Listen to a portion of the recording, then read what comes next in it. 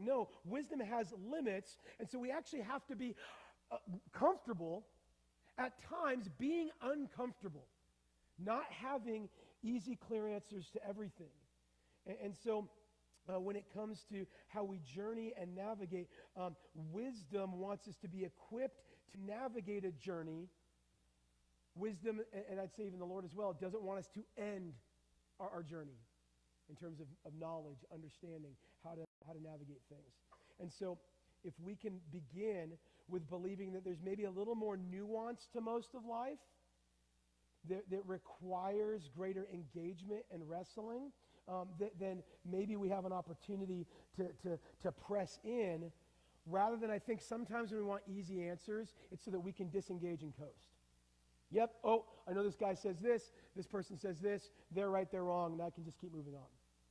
Rather than having to actually wrestle with doubt, wrestle with questions. And today in chapter 8, we look specifically at how we respond to governmental authority, injustice, and even mystery in the midst of contradictions. And just please bear with me as we go through this, because I want you to know I'm going to keep my promise from the beginning of the series that each week we will get to good news and each week we will get to Jesus, okay?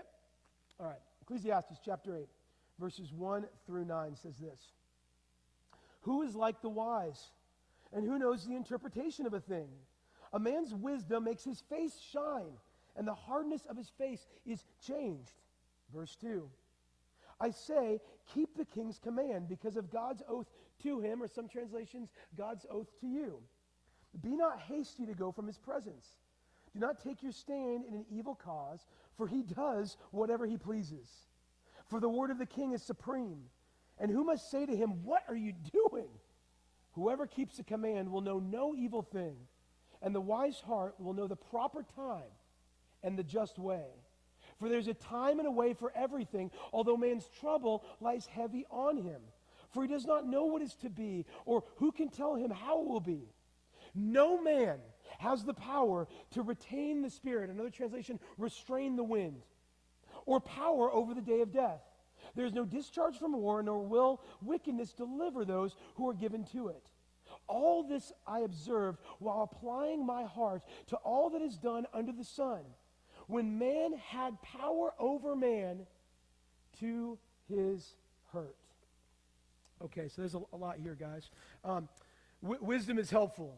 Right? Wisdom is helpful for us and learning from history is important. Learning from experiences is great. These are all valuable. They can give you great illumination in how to navigate how we see the world and how the world responds to us. And I love that he begins this section with just commending wisdom in general. That we said, yes, there's a way that things in general go better than others. And he says, in this case, wisdom brings our face to shine. A shining face in the Old Testament was a symbol of God's favor to you or for you. And he says as well that it'll change your whole disposition. And so wisdom applied can change both your direction in life and your disposition towards life. Let me say that again. Wisdom applied can change the direction in your life and your disposition towards your life. And so he says he wants that applied when it comes to whether you respect or whether you reject God-given authority. And I think we should begin by saying that how we respond to authority at times reflects what we believe about God's authority in our lives. Is there someone greater? Is there someone over us? Or are we our own masters? And so how we read and understand the wisdom that's shared here in Ecclesiastes, we kind of got to know a little bit of the context. And so we've said through this whole series that Ecclesiastes is not a destination, but it's on a way of a journey towards Jesus and his kingdom. And so, yes, there's wisdom that's here specific about government, and we're going to get into it in a moment, but it is not the totality of what God's word has to say that informs how we engage with government and what we believe about government. And so I think it's important for us to have a robust theology of government and how we respond to it. Otherwise, we pick and choose verses based on whether we like something or not. So if you like what the government's doing, you go to Romans 13 and say, see, do what the government says. You're supposed to obey. And if you don't like what the government's doing, we talk about tyranny, and we talk about kingdoms of the Old Testament falling, and Jesus being on the throne, right? And so, like, those are both true. So we need some wisdom in how to navigate this. And for us to have a theology of government and how people interact with authority figures is increasingly important, because government keeps getting bigger and bigger, and as government gets bigger, individuals get smaller. And so government now, maybe in the last 2 years, has been way more involved in different aspects of your life than probably any of us have ever experienced before. And so I don't know how you come into today. And I do apologize if this is like the first time you've been in church in a long time, and you're like, I knew it. White middle-aged Christian pastor's going to talk to me about government. I was waiting for that. Right? But sorry, this is just where we're at in the text. So I apologize, but at the same time, we're going to get to good news. Okay. I want to give you some context. Solomon, as the writer, is a king. So Solomon clearly is okay with authority. He's okay with government. He has seen good kings, bad kings, imperfect government. He's interacted with a whole bunch of different world leaders. So Solomon's experienced politics in his context and in a worldwide context. And as he does that, he's seen kings that are wise, some that are foolish, leadership that is prudent, sometimes leadership that's capricious and unreliable. Some brought stability and security and flourishing, and others brought division and destruction. And so he's experienced government-level leadership. He's wise. He has wisdom. And we talked about Solomon's story, right? He was given wisdom from God. He was given authority from God for God's people, for their flourishing. And so back in Ecclesiastes chapter 5, Solomon might be referring to himself in some way as being a king committed to cultivating gain for the land. Meaning he says, like, hey, leadership that is good for the land is good for the land. And this is where the tensions come in. It's the same section back in chapter 5 that he talks about, like, the wickedness of, like, an overgrown governmental bureaucracy and how it holds people down, specifically the poor and the marginalized. And so this place of tension is important, because he recognizes, Solomon, that he's under God's authority, but he's not the ultimate authority. And so he's talking about how we respond to authority in general, and then how do we discern when to respect authority, and when are there times that we need to reject authority. And so for the context of Solomon as the writer, into the context of these verses, there's some applications here as well, is that he's writing about a king. And the king that he describes is one who has seemingly unchecked power, right? It says in the verses, he does what he pleases. He says that there's a time where you don't want to or shouldn't take a stand with an evil cause. Meaning there's times that the king or the government is going to go in a direction that is evil. His policies on the whole, the king that Solomon's talking about, don't help. Instead, his authority, he says, is power over man to his hurt. And so we're like, all right, yeah, let's rebel. Let's William Wallace this thing, right? Freedom. Oh, except Solomon says we're told we need to pay attention and respond by keeping the king's commands. And he says, well, why? Because his word is supreme, and that we have made an oath to God to follow leadership, or the king has made an oath to God. The translation there can be either way, and so it can be a little difficult to discern. But his idea is that, yes, there is a social and theological contract between a people and government, and between a God who's over all that. And so it requires some discernment and wisdom in how to navigate. And so in verse 3, we're told to not be quick to be disloyal. It says right in verse 3, be not hasty to go from his presence. That was a sign of distancing and disloyalty. Hey, right, not my president. Let's go so-and-so, right? Like it's that, this isn't my team. And so he's saying, you want to be slow to maybe show your dissent to the government. But it's important that when he says to be slow in doing it, he doesn't say never show disloyalty. In general, submission to authority, he says, leads to no evil thing. But he also says wisdom will lead our hearts to know what to do in the proper time and the just way. So are you guys confused yet? Like, is this a little difficult to navigate? This isn't just a simple do this, do that.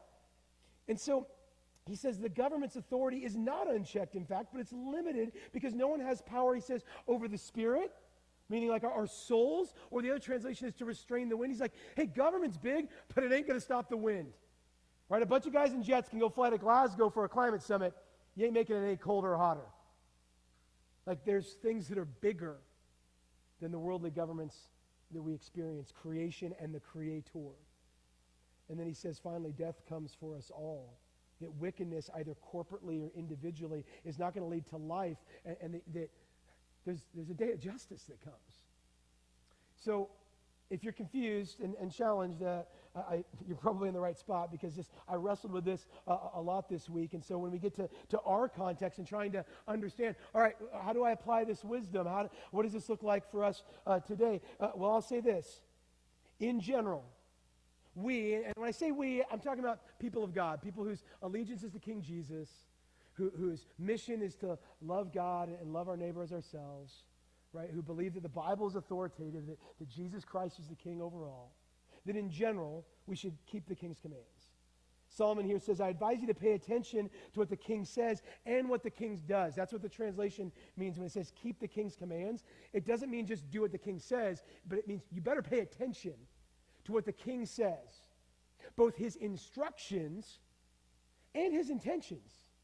What's he trying to accomplish here? What's government trying to do here? What's the end result of this policy? That requires paying attention.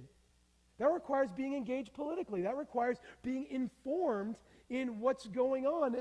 And that's challenging, right? Because sometimes I think we really just want to check out, right? Just wait for King Jesus to come back.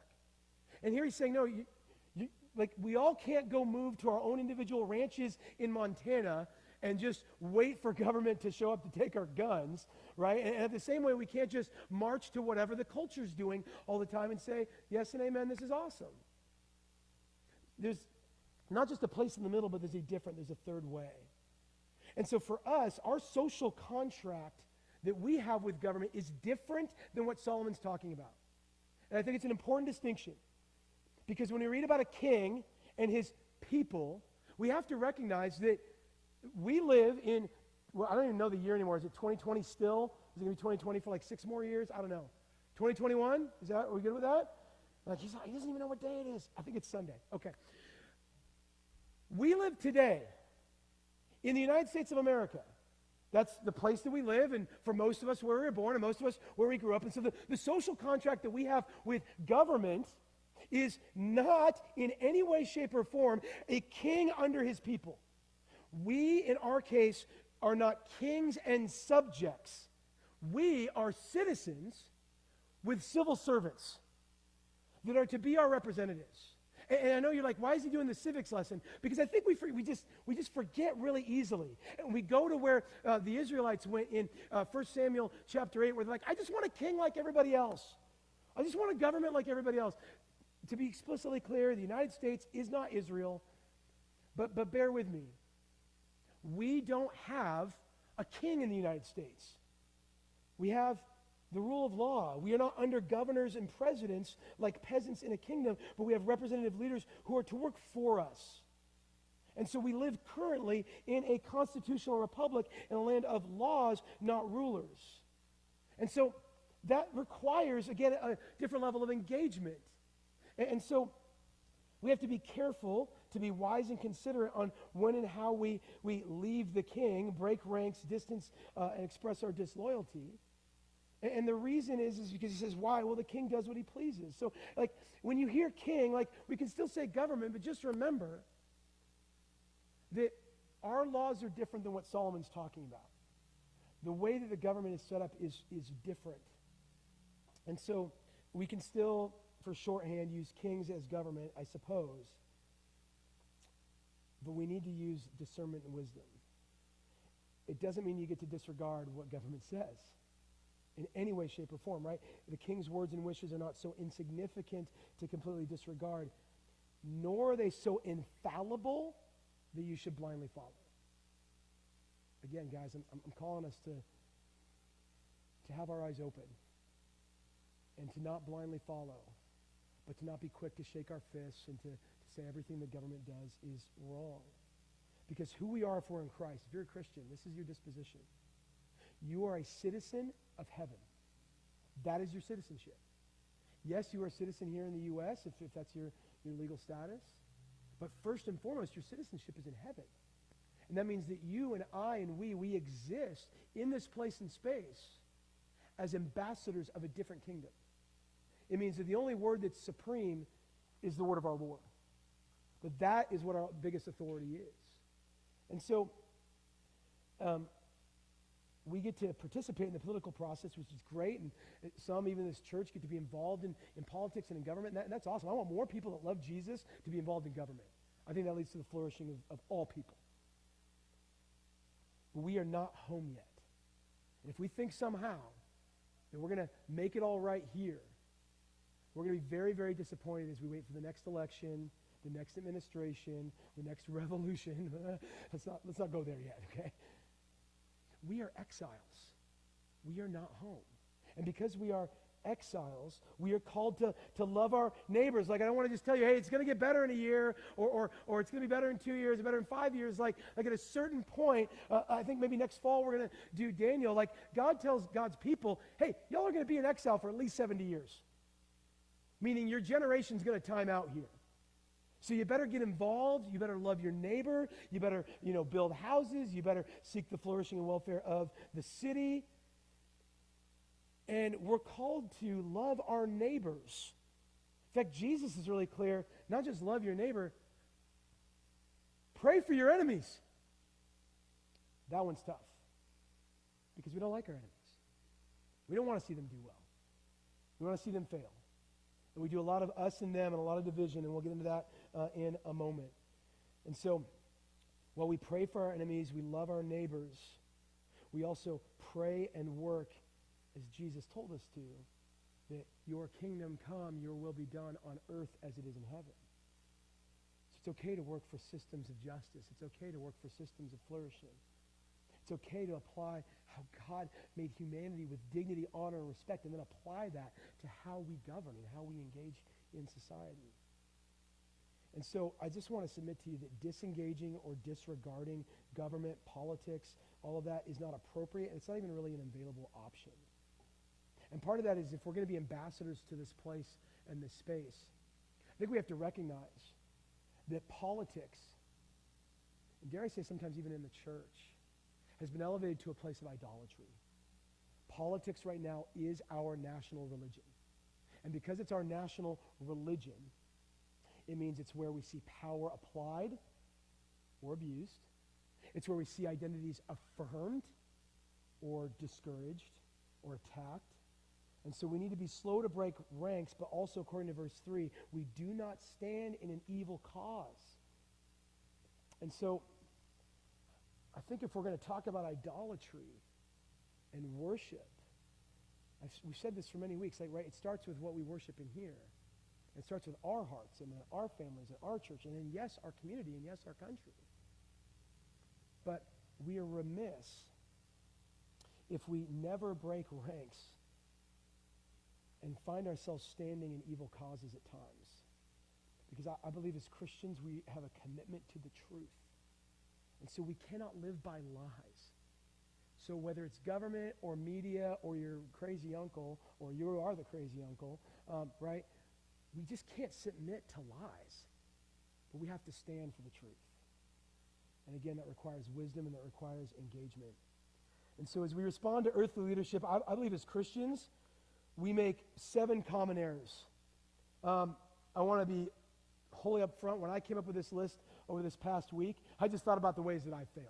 Okay? So do not think for a second that I'm going to come up here and pretend somehow to be unbiased, totally neutral. I have no background. I have no worldview that's shaped like, no, I know where I grew up. I know who my parents were. I know what media I've listened to. And I know that all of that, all of my education, all of my experiences have all shaped and formed the way I see the world, which might be different than the way you see the world.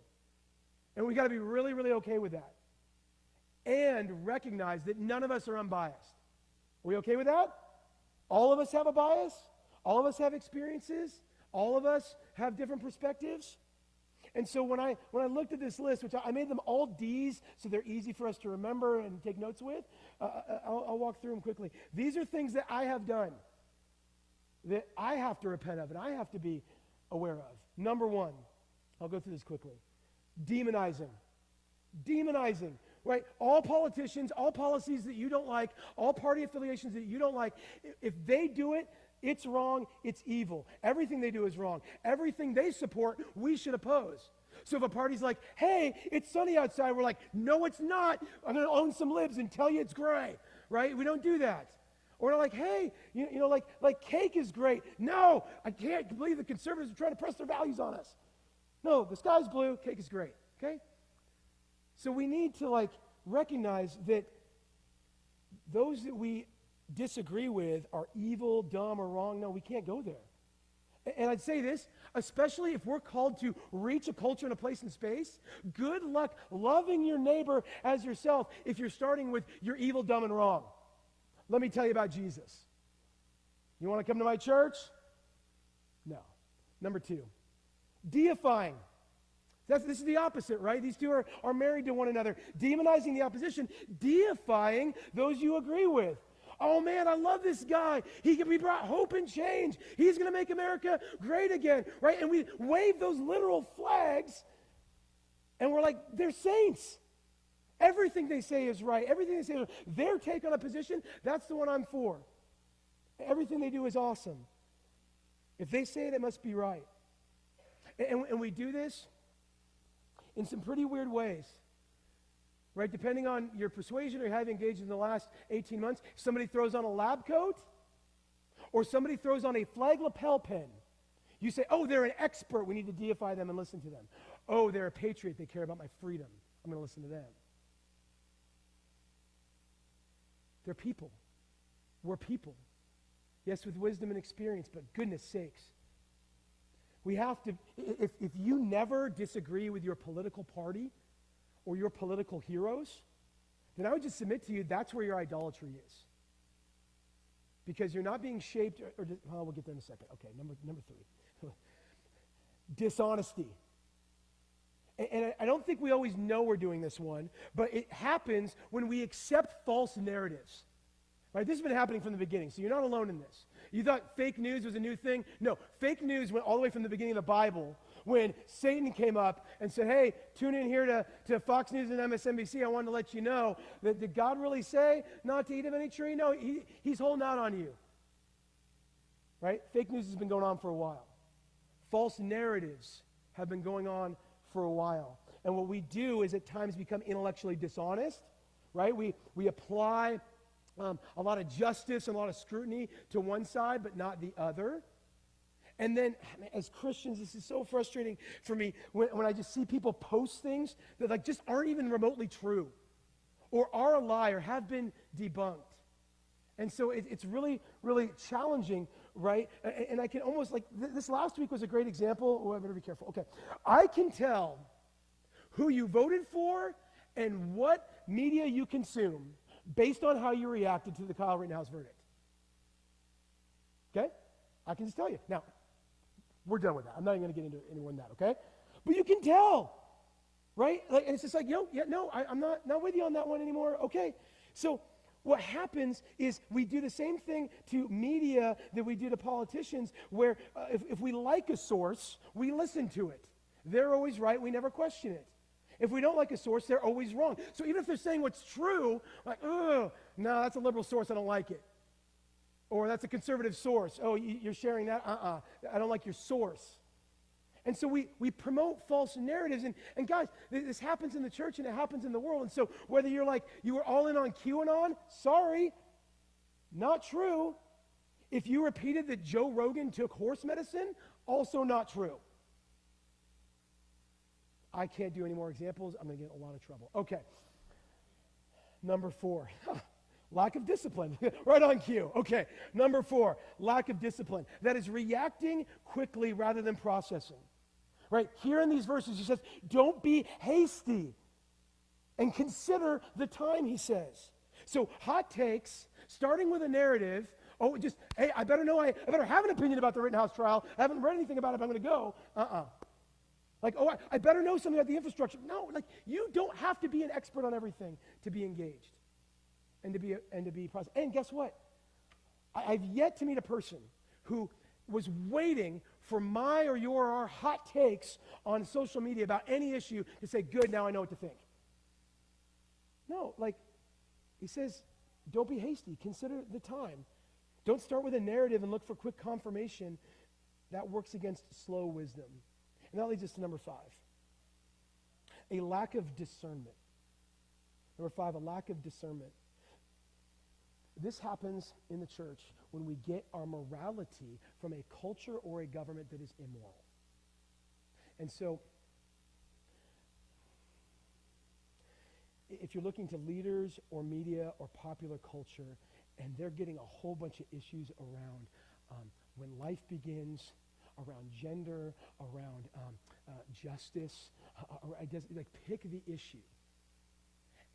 And they are allow an entire city to go lawless for a summer and then come down hard on a water park. Like, this is a real thing that happened in our state. And then you're looking to them to define what loving your neighbor is. I would submit to you that it's very easy, whether you're conservative or liberal, to get discipled by cable news and social media more than the good news of the gospel of Jesus Christ that says there is a king in heaven who is over all.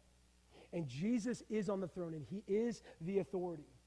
And we're trying to love our neighbors well. Like, go read the Sermon on the Mount. Right? And that's what we're leading our youth through right now. Matt and his team are leading them through the Sermon on the Mount. Like there's a lot of wisdom and understanding around how we're to love our neighbors as ourselves in the Bible. And so we don't look to a world that uses Jesus as a mascot for their own political advantage to tell us what it means to be a Christian or what loving our neighbor is. Go to God's Word. Go to God's Word. Spend time in God's Word. Be discipled by the Holy Spirit and by God's Word over you, in you, and through you. Then apply that to what you see happening in the world.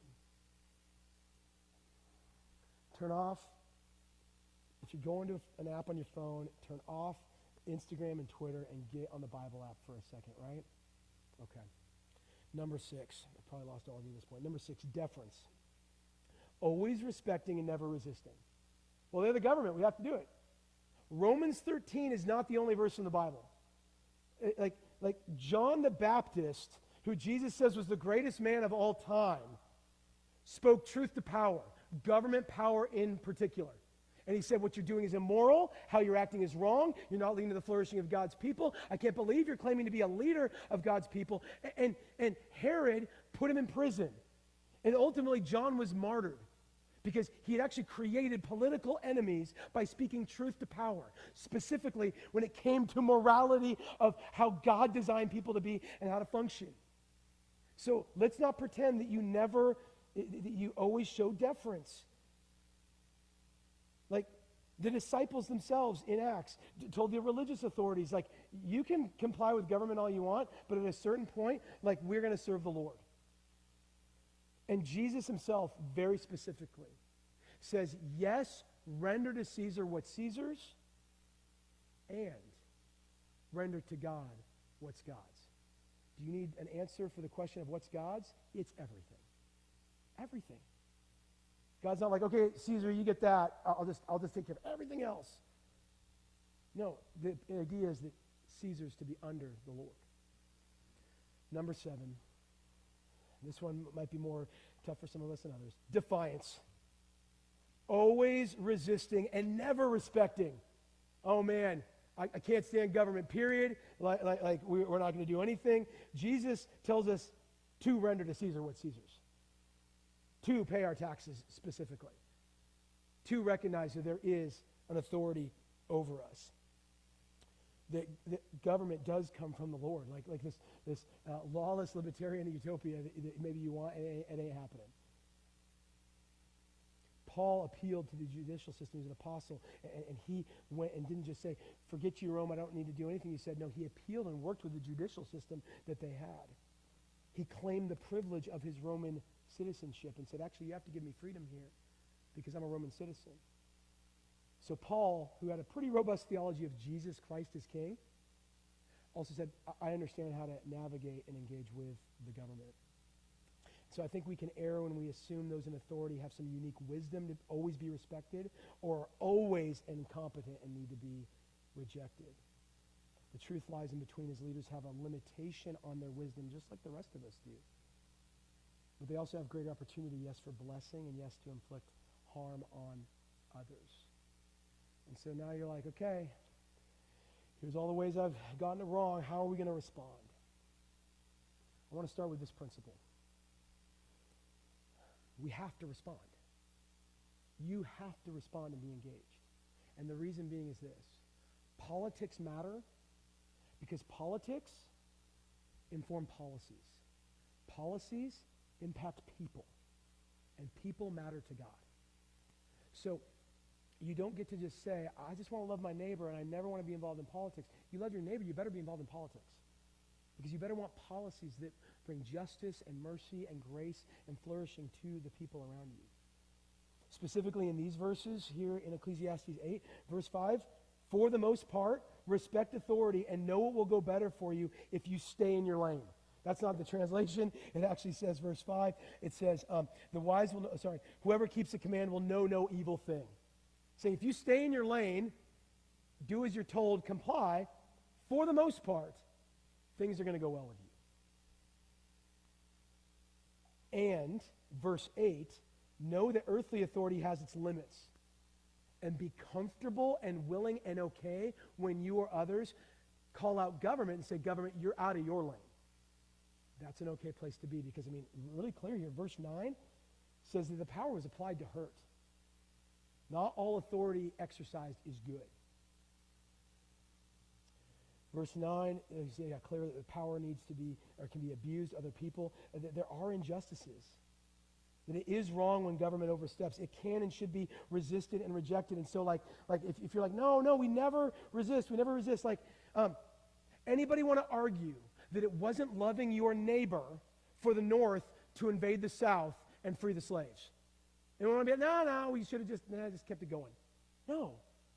It's loving your neighbor to storm the beaches of Normandy to free a continent from the oppression of the greatest evil our world's seen in a couple hundred years.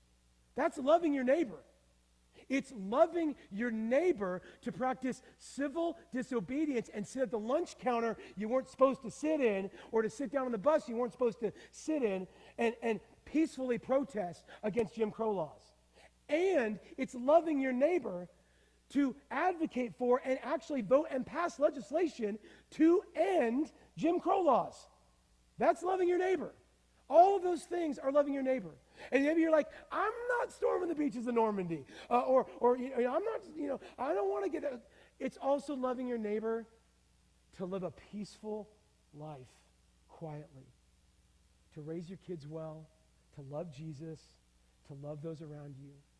And it's loving your neighbor to peacefully protest, to lodge your complaints, to start campaigns, and to be active and engaged.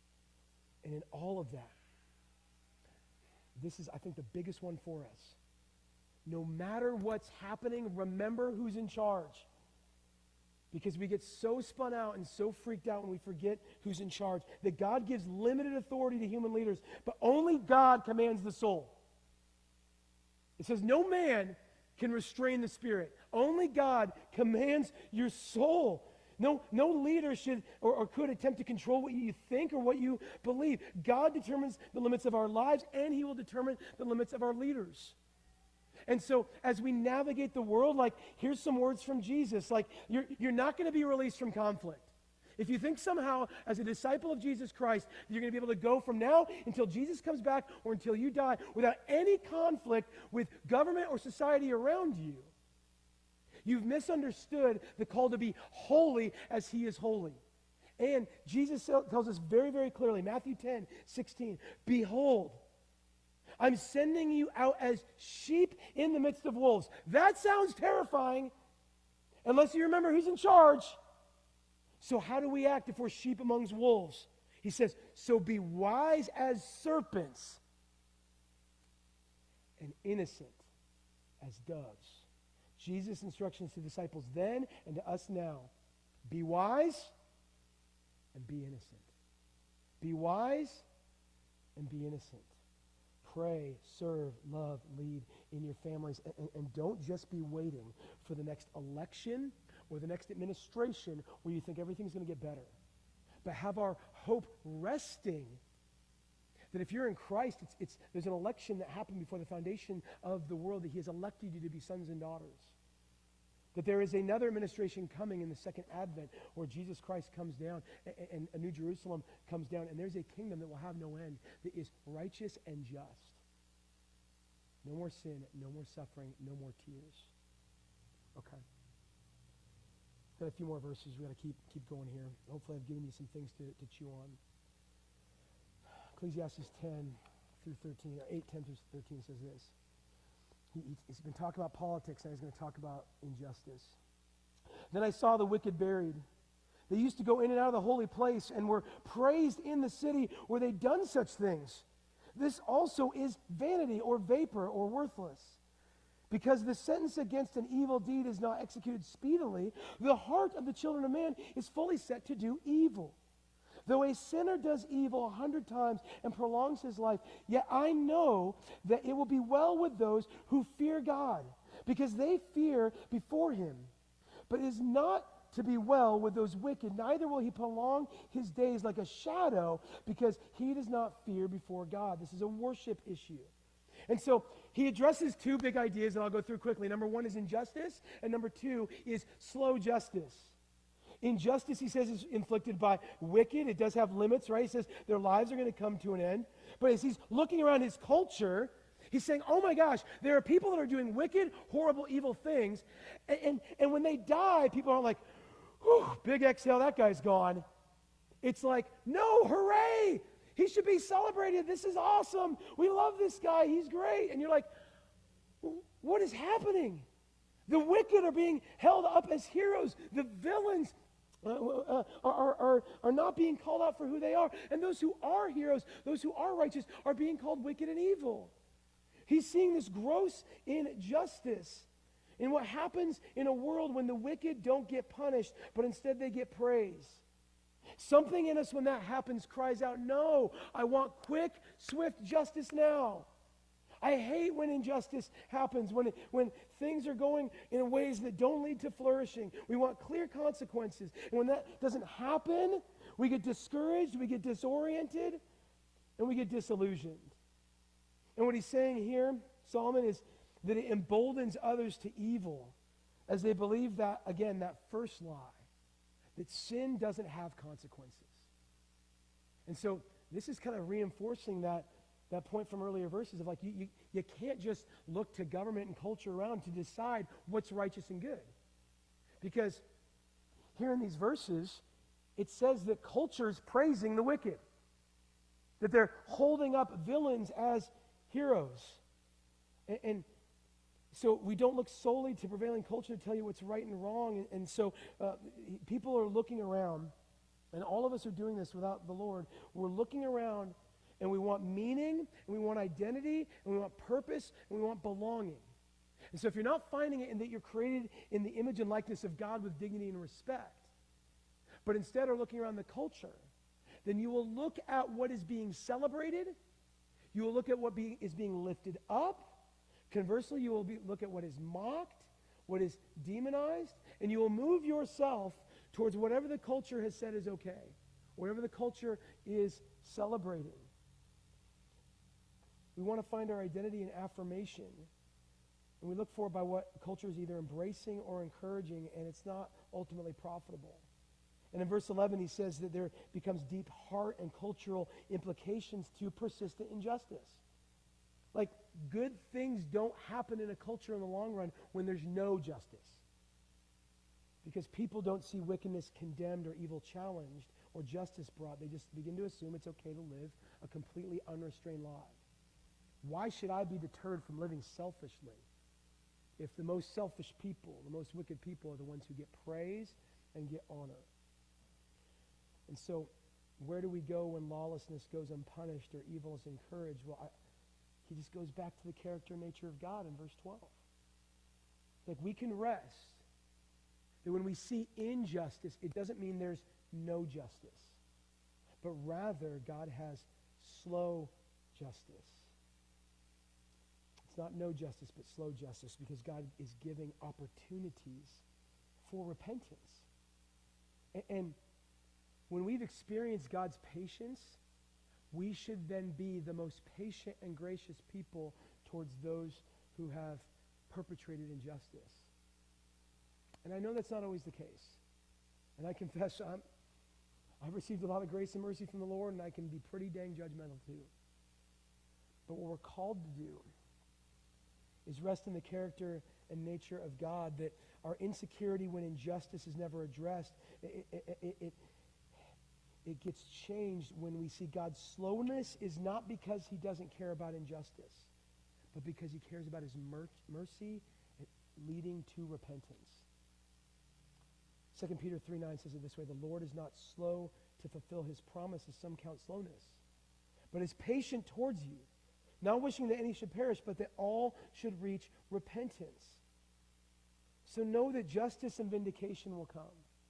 The evil will not endure.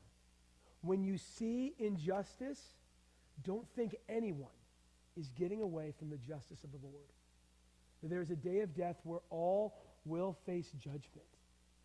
And the question, or what happens there, is that God is both exceedingly patient and he's perfectly just. So you want easy right and wrong answers: wicked burn, righteous live. Hey, guess what, guys? We're all wicked. And so we get to hold on to God as just and rest in God being merciful and gracious and kind and patient. We have to have both these attributes in tension. Romans 11:33 says it this way: oh, the depths of the riches and wisdom and knowledge of God, how unsearchable are his judgments, and how inscrutable or ununderstandable are his ways. And we're like, yeah, okay, we don't get God. We don't understand mystery. Well, no, the context of these verses is specifically around God's mercy to sinners who need it. But there's things we're not going to understand. But the overwhelming character and nature of God is one that bends towards mercy and grace. And that leads us to these last verses in Ecclesiastes, and we're done. Ecclesiastes 8:14-17. There is a vanity that takes place on the earth. There are righteous people to whom it happens according to the deeds of the wicked. And there are wicked people to whom it happens according to the deeds of the righteous. It said this is also a vanity. Verse 15. And I commend joy. For man has nothing better under the sun but to eat and drink and be joyful. For this will go with him in his toil through the days of his life that God has given him under the sun. When I applied my heart to know wisdom and to see the business that is done on the earth, how neither day nor night does anyone see sleep. He's like, hey, the world, everything that's going on, it leaves me so restless. Where do I find rest? Verse 17. Then I saw all the work of God, that man cannot find out the work that is done under the sun. However much man may toil in seeking, he will not find it out. Even though a wise man claims to know, he cannot find it out. It is okay to question when we see injustice. It is okay to wrestle with doubt. It is okay to see things that are inconsistent or seem to be contradictions. Like our hearts want justice, our head wants answers. Like that's okay. Like don't just settle for a pat, easy answer. But he says exertion, endurance, and expertise, those are all good things, right? He says, hey, toil, to seek, to have wisdom. He's like, but no, it might not satisfy at the end. Pursuing truth is noble and good, but it's not going to always yield the comprehensive answers we seek. So what do? Verse 15. We choose joy. Like, wait, what? He's like, hey, government's kind of rough. There's some injustices. There's abuses of power. Wicked get praised. What do we do? You're like, yeah, come back, burn it all. Let's go. And he's like, yeah, have you thought about joy? Have you thought in the midst of no matter what your circumstances are, to let me commend joy to you? That in the midst of trial, in the midst of difficulty, like, hey, guess what? There's going to be not either a silver lining, but like there's an opportunity to still enjoy life. And I'll submit to you, like this past week, I've referenced this a few times, like I got my screen time on my phone, and it said down 25%. And I was like, I do feel better by 25%, right? Like there's opportunities to just enjoy the good things in life. Like it's sunny today. Don't watch the Seahawks. It's going to be terrible. They're going to lose, right? Like choose joy instead. Like he commends it to us. This is a gift from God, he says. Good food, good drink, good company. Like over the next month, as you have opportunities to choose busyness, worry, fear, exhaustion, I just commend you. Choose joy. Enjoy a season of celebration. He says here, joy is to be a close companion who will, quote, go with us in toil. And later he says it's a gift from God. And you're like, I don't know if I can have joy because I'm so worried about so many other things. All right, let me submit to you verse 17. God has already worked for you and says it is finished so that we can have joy today. God is working in ways we don't even see or know, but if we had the opportunity to, would lead us to such great rest in his sovereignty that he is still in charge and on the throne. And that means over our government, over our communities, over what's going on in your family, what's going on in the cells of your body, if you're dealing with sickness. God is still in control. And because he has already worked, we can have joy now. Because God is still working. Meaning it's not like, well, anyway, you guys just figure it out on your own until I come back. No, because he's already working, we can have rest now. And when we wrestle with contradictions and what can be known and what can't, like, mystery's okay, but come back to what has already been revealed to us. There's a God in heaven who knows you and loves you. That the greatest example and embodiment of his love is that he sent his son Jesus Christ to live the perfect righteous life that none of us have lived. That the wickedness that leads to death and our sin that leads to destruction, Jesus has already taken care of on the cross. So I implore you not just choose joy, but rest and know that Jesus has chosen you. That God doesn't see you in your wickedness and sin. He sees his son Jesus in your place. And stop pledging allegiance to your political party or your favorite news source and pledge allegiance to King Jesus. And know that the gift that is given, the gift that you receive in celebrating even Christmas is, yes, light has shone into darkness, but a king has come. A Savior has come. One who has dealt with your sin and one who promises to return. That there is another advent. There is another administration coming that is perfect and righteous and just. So rest in what has already been known. The King Jesus, the just, has suffered gross injustice on the cross. You hate injustice? Jesus hates injustice. Jesus suffered the greatest injustice there ever was because he was perfect and sinless. And he was placed on a cross and murdered by his own creation. Jesus knows injustice, and he suffers it so that wicked sinners like you and me don't have to face condemnation, but rather we receive coronation as sons and daughters of the King, that we are no longer rebels, but we are citizens. And so while wisdom can help you survive this world, it's God alone that can equip you with joy in the midst of any circumstances. And we simply trust Jesus. Let's pray.